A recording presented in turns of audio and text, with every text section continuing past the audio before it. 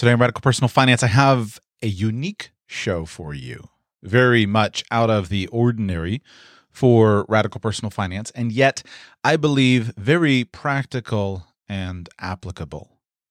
Today I'm going to read to you an essay to which I have alluded at various times in Radical Personal Finance history called Isaiah's Job. This essay was first published in the year 1936 in the Atlantic Monthly and is written by a man named Albert J. Nock. In essence, it's about the value of not trying to seek the masses. This essay has been very influential for me personally, very encouraging at different times, and I believe has broad application to you and to your life. It is not an essay that will specifically tell you how to get rich. In fact, it may be the exact opposite. It'll tell you why you shouldn't worry about getting rich with your message. But it is something that I have found to be very stimulating and very helpful. I'd like to provide more commentary, but I may do that elsewhere. As with many good works of literature, I think it's best to let this particular essay stand on its own 2 feet and to let you draw your own meaning and conclusions from this. The essay that I'm about to read for you will be deeply philosophical and probably challenging to you. But I would encourage you not to turn it off, but to embrace the challenge.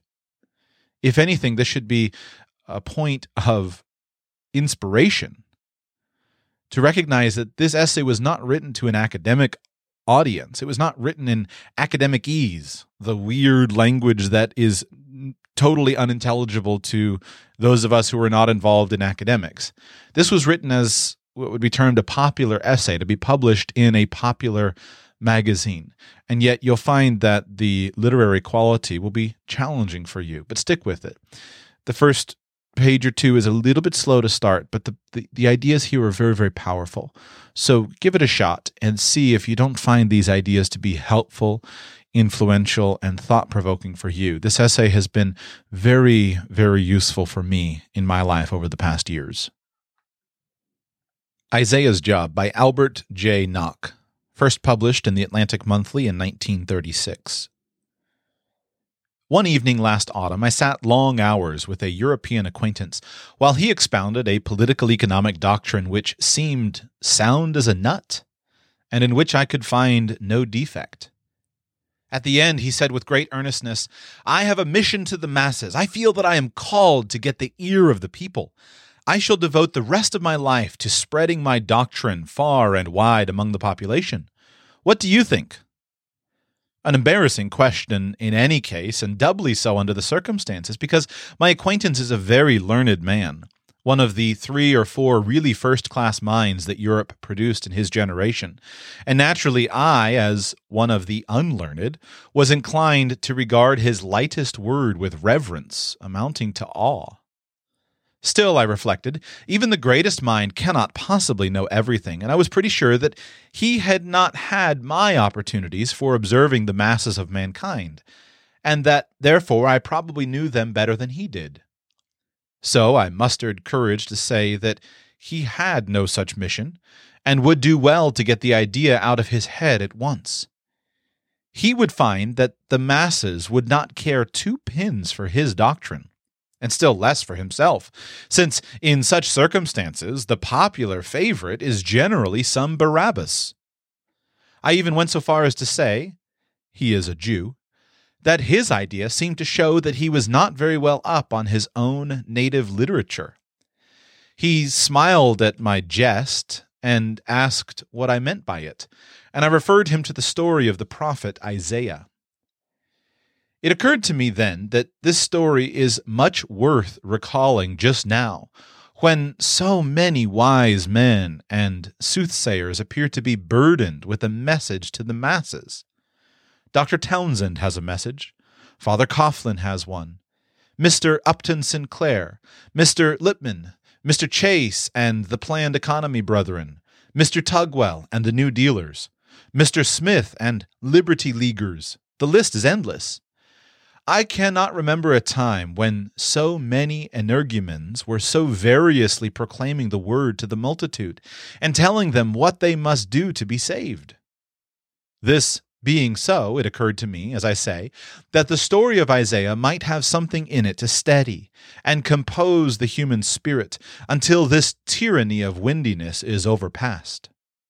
I shall paraphrase the story in our common speech, since it has to be pieced out from various sources, and inasmuch as respectable scholars have thought fit to put out a whole new version of the Bible in the American vernacular, I shall take shelter behind them, if need be, against the charge of dealing irreverently with the sacred scriptures.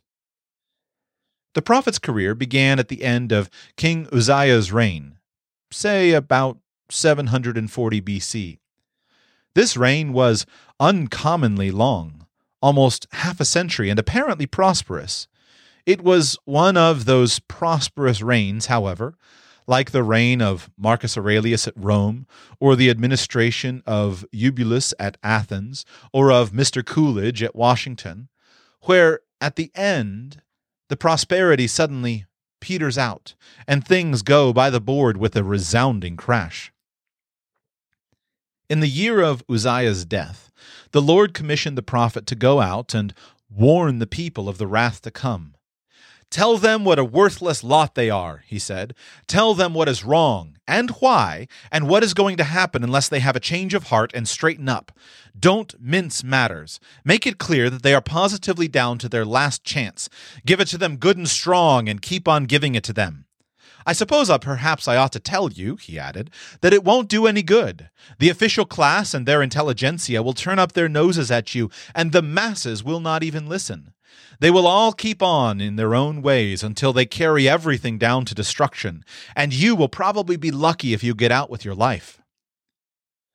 Isaiah had been very willing to take on the job. In fact, he had asked for it. But the prospect put a new face on the situation.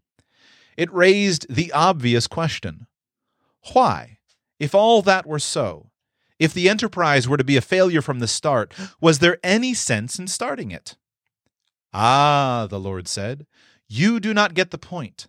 There is a remnant there that you know nothing about.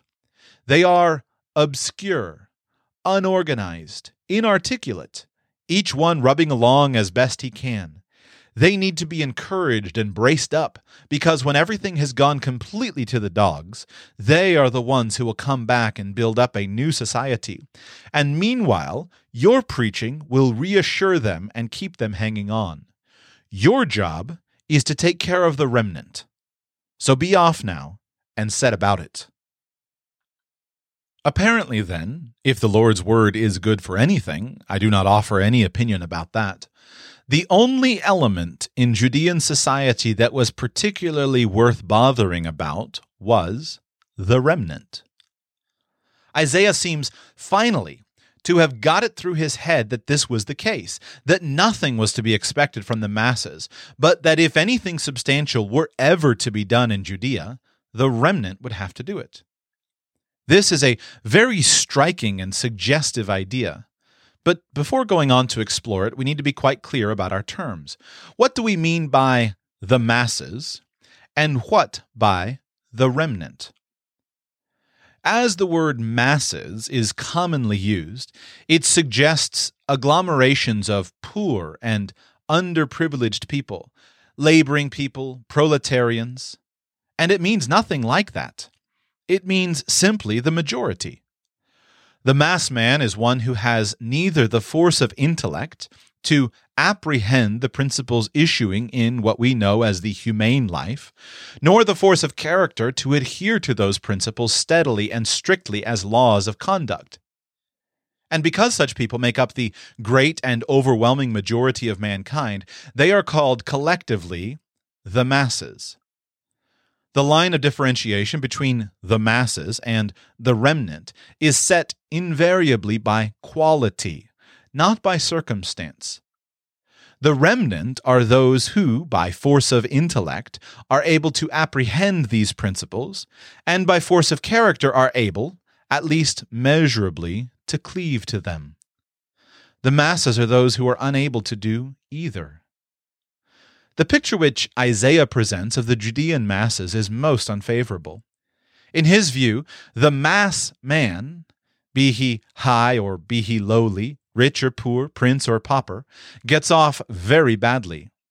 He appears as not only weak-minded and weak-willed, but as by consequence knavish, arrogant, grasping, dissipated, unprincipled, unscrupulous. The mass woman also gets off badly as sharing all the mass man's untoward qualities and contributing a few of her own in the way of vanity and laziness, extravagance and foible. The list of luxury products that she patronized is interesting. It calls to mind the women's page of a Sunday newspaper in 1928, or the display set forth in one of our professedly smart periodicals. In another place, Isaiah even recalls the affectations that we used to know by the name flappergate and the debutante slouch. It may be fair to discount Isaiah's vivacity a little for prophetic fervor. After all, since his real job was not to convert the masses, but to brace and reassure the remnant, he probably felt that he might lay it on indiscriminately and as thick as he liked. In fact, that he was expected to do so. But even so, the Judean mass man must have been a most objectionable individual, and the mass woman utterly odious. If the modern spirit, whatever that may be, is disinclined towards taking the Lord's word at its face value, as I hear is the case, we may observe that Isaiah's testimony to the character of the masses has strong collateral support from respectable Gentile authority. Plato lived into the administration of Eubulus, when Athens was at the peak of its jazz and paper era, and he speaks of the Athenian masses with all Isaiah's fervency, even comparing them to a herd of ravenous wild beasts. Curiously, too, he applies Isaiah's own word, remnant, to the worthier portion of Athenian society. There is but a very small remnant, he says, of those who possess a saving force of intellect and force of character, too small, preciously as to Judea, to be of any avail against the ignorant and vicious preponderance of the masses. But Isaiah was a preacher and Plato a philosopher. And we tend to regard preachers and philosophers rather as passive observers of the drama of life than as active participants. Hence, in a matter of this kind, their judgment might be suspected of being a little uncompromising, a little acrid, or, as the French say, saugrenu. We may therefore bring forward another witness who was preeminently a man of affairs, and whose judgment cannot lie under this suspicion. Marcus Aurelius was a ruler of the greatest of empires, and in that capacity he not only had the Roman mass man under observation, but he had him on his hands 24 hours a day for 18 years. What he did not know about him was not worth knowing, and what he thought of him is abundantly attested on almost every page of the little book of jottings which he scribbled offhand from day to day, and which he meant for no eye but his own ever to see. This view of the masses is the one that we find prevailing at large among the ancient authorities whose writings have come down to us. In the 18th century, however, certain European philosophers spread the notion that the mass man, in his natural state, is not at all the kind of person that earlier authorities made him out to be, but on the contrary, that he is a worthy object of interest. His untowardness is the effect of environment, an effect for which society is somehow responsible. If only his environment permitted him to live according to his lights, he would undoubtedly show himself to be quite a fellow, and the best way to secure a more favorable environment for him would be to let him arrange it for himself. The French Revolution acted powerfully as a springboard for this idea, projecting its influence in all directions throughout Europe. On this side of the ocean, a whole new continent stood ready for a large-scale experiment with this theory. It afforded every conceivable resource whereby the masses might develop a civilization made in their own likeness and after their own image. There was no force of tradition to disturb them in their preponderance, or to check them in a thoroughgoing disparagement of the remnant. immense natural wealth, unquestioned predominance, virtual isolation, freedom from external interference and the fear of it, and finally a century and a half of time. Such are the advantages which the mass man has had in bringing forth a civilization which should set the earlier preachers and philosophers at naught in their belief that nothing substantial can be expected from the masses, but only from the remnant. His success is unimpressive. On the evidence so far presented, one must say, I think, that the mass man's conception of what life has to offer and his choice of what to ask from life seems now to be pretty well what they were in the times of Isaiah and Plato. And so too seem the catastrophic social conflicts and convulsions in which his views of life and his demands on life involve him. I do not wish to dwell on this, however, but merely to observe that the monstrously inflated importance of the masses has apparently put all thought of a possible mission to the remnant out of the modern prophet's head. This is obviously quite as it should be, provided that the earlier preachers and philosophers were actually wrong, and that all final hope of the human race is actually centered in the masses. If, on the other hand, it should turn out that the Lord and Isaiah and Plato and Marcus Aurelius were right in their estimate of the relative social value of the masses and the remnant, the case is somewhat different. Moreover, since with everything in their favor the masses have so far given such an extremely discouraging account of themselves, it would seem that the question at issue between these two bodies of opinion might most profitably be reopened. But, without following up this suggestion, I wish only, as I said, to remark the fact that, as things now stand, Isaiah's job seems rather to go begging. Everyone with a message nowadays is, like my venerable European friend, eager to take it to the masses. His first, last, and only thought is of mass acceptance and mass approval. His great care is to put his doctrine in such shape as will capture the masses' attention and interest. This attitude towards the masses is so exclusive, so devout, that one is reminded of the troglodytic monster described by Plato, and the assiduous crowd at the entrance to its cave, trying obsequiously to placate it and win its favor, trying to interpret its inarticulate noises, trying to find out what it wants, and eagerly offering it all sorts of things that they think might strike its fancy. The main trouble with all this is its reaction upon the mission itself. It necessitates an opportunistic sophistication of one's doctrine, which profoundly alters its character and reduces it to a mere placebo.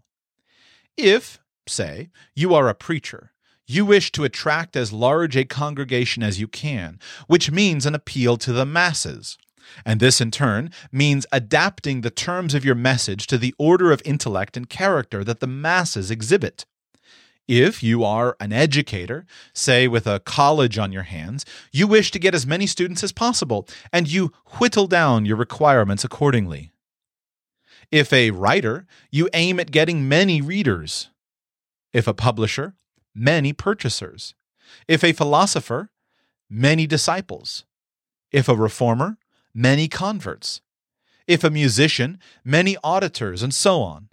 But as we see on all sides, in the realization of these several desires, the prophetic message is so heavily adulterated with trivialities in every instance that its effect on the masses is merely to harden them in their sins. Meanwhile, the remnant, aware of this adulteration and of the desires that prompt it, turn their backs on the prophet and will have nothing to do with him or his message. Isaiah, on the other hand, worked under no such disabilities. He preached to the masses only in the sense that he preached publicly. Anyone who liked might listen. Anyone who liked might pass by. He knew that the remnant would listen.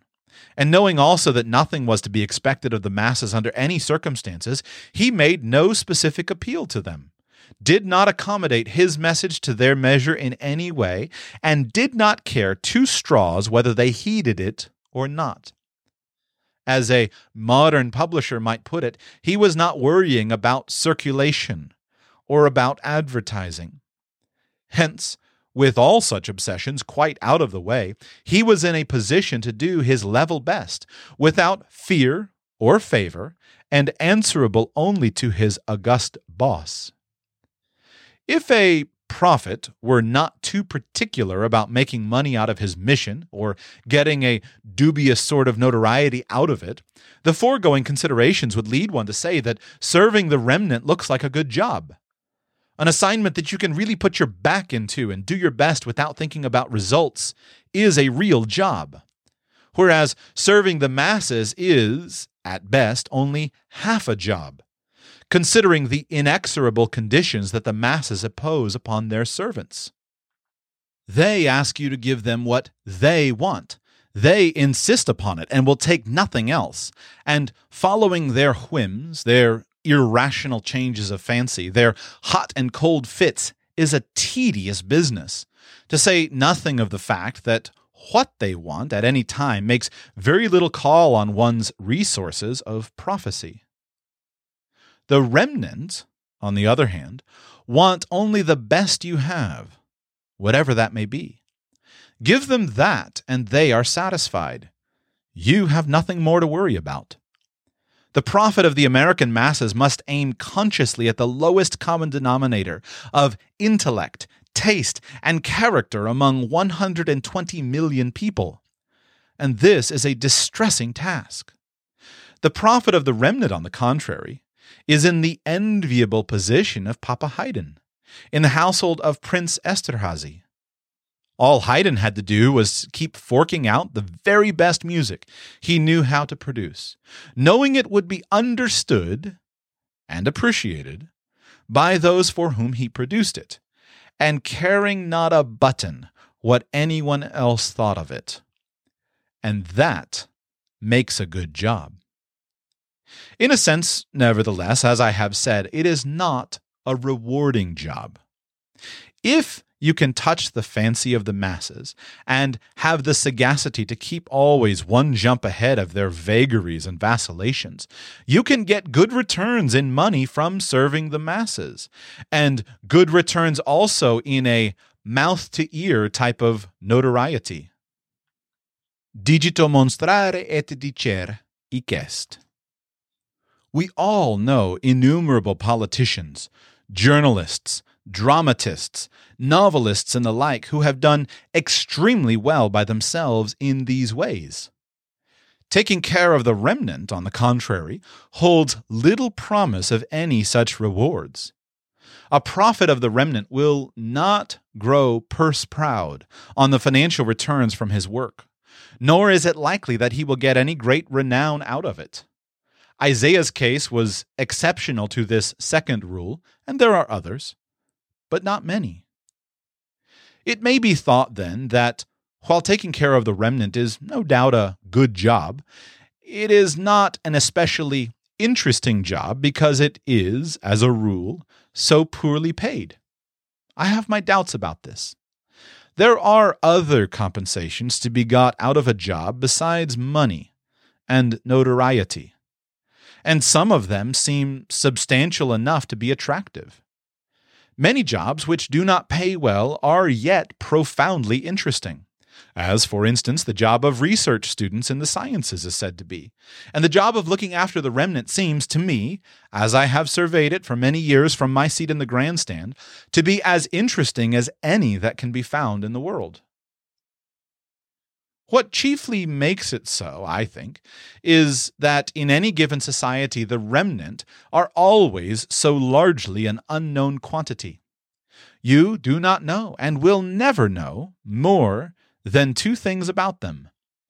You can be sure of those, dead sure, as our phrase is, but you will never be able to make even a respectable guess at anything else.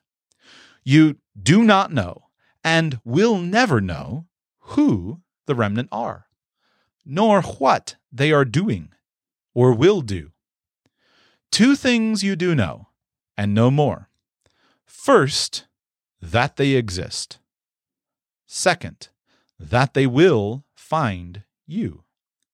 Except for these two certainties, working for the remnant means working in impenetrable darkness.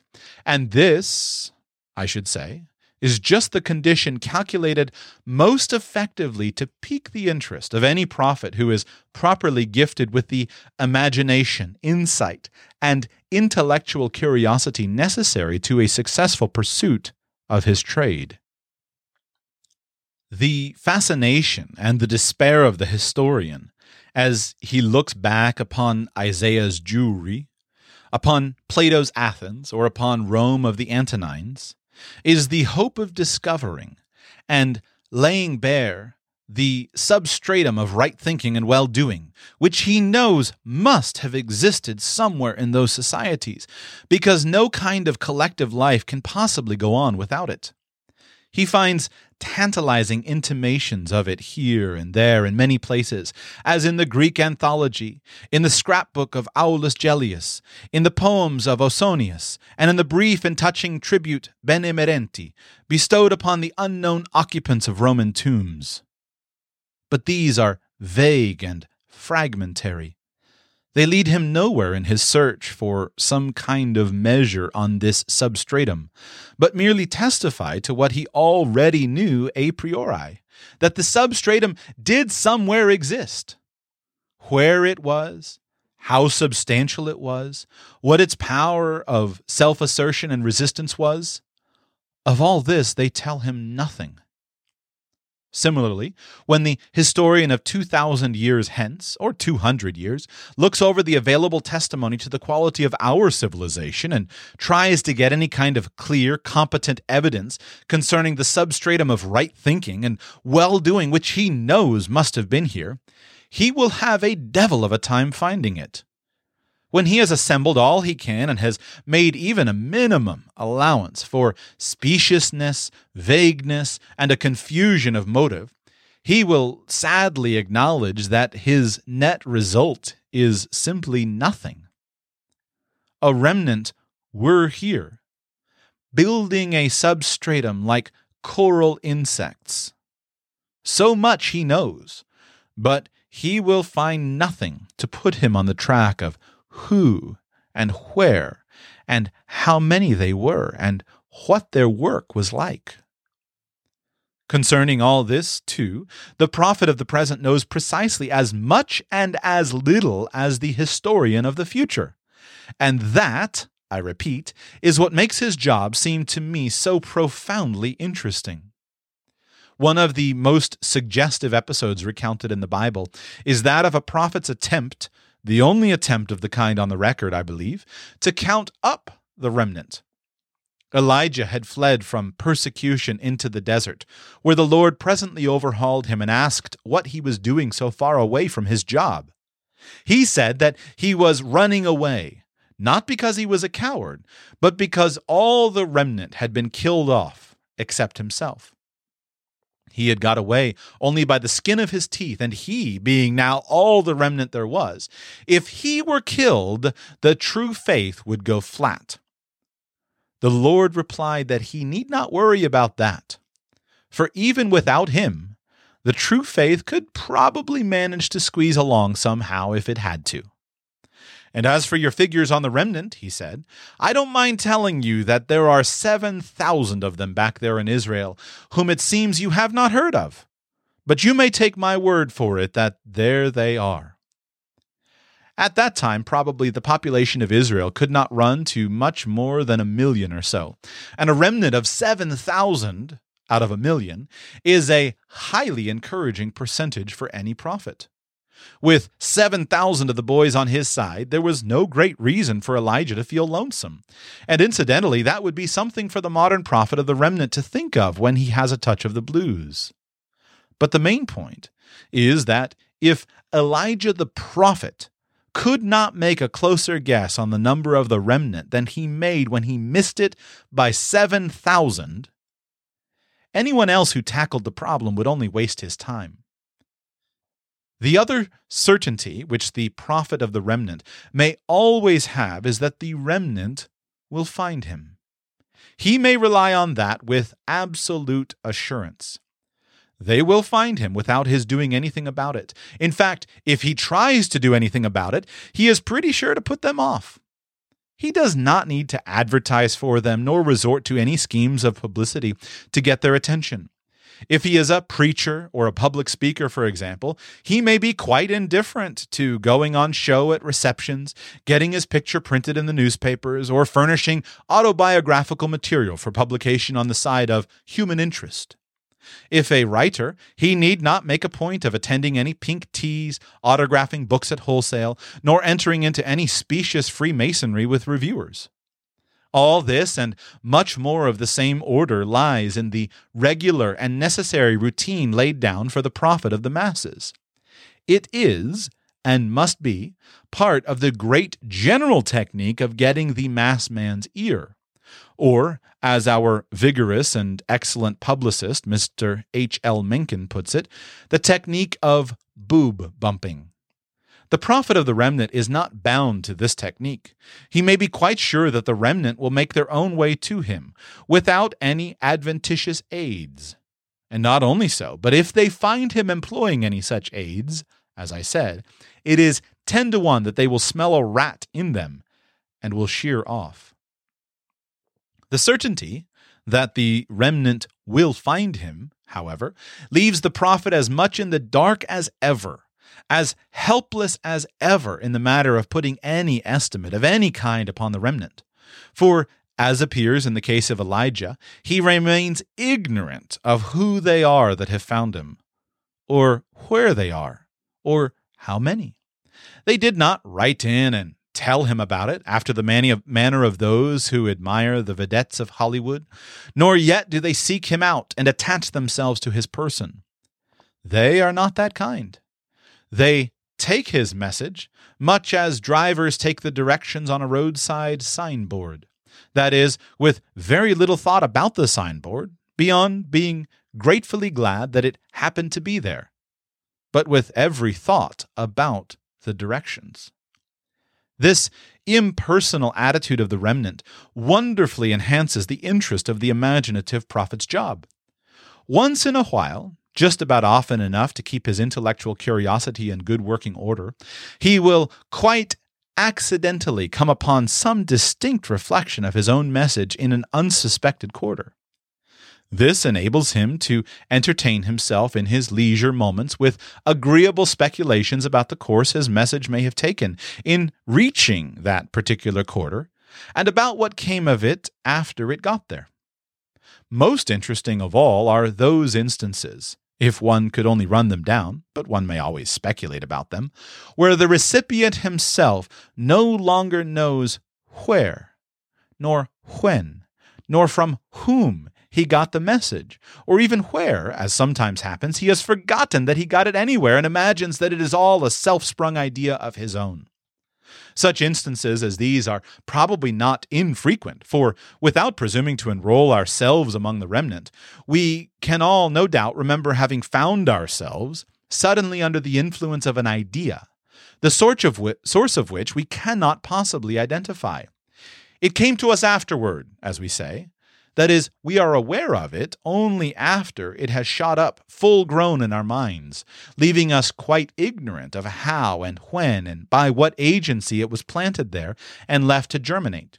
It seems highly probable that the prophet's message often takes some such course with the remnant.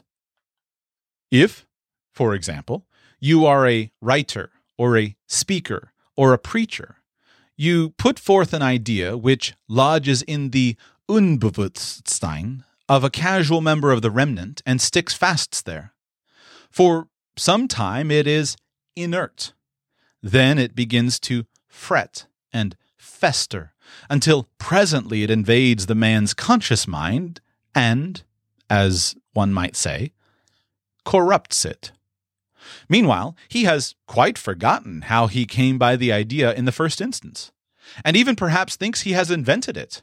And in those circumstances, the most interesting thing of all is that you never know what the pressure of that idea will make him do.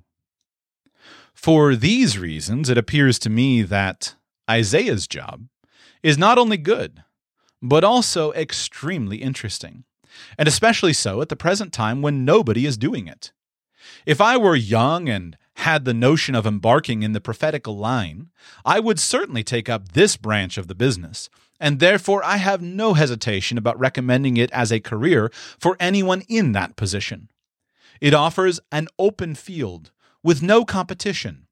Our civilization so completely neglects and disallows the remnant that anyone going in with an eye single to their service might pretty well count on getting all the trade there is.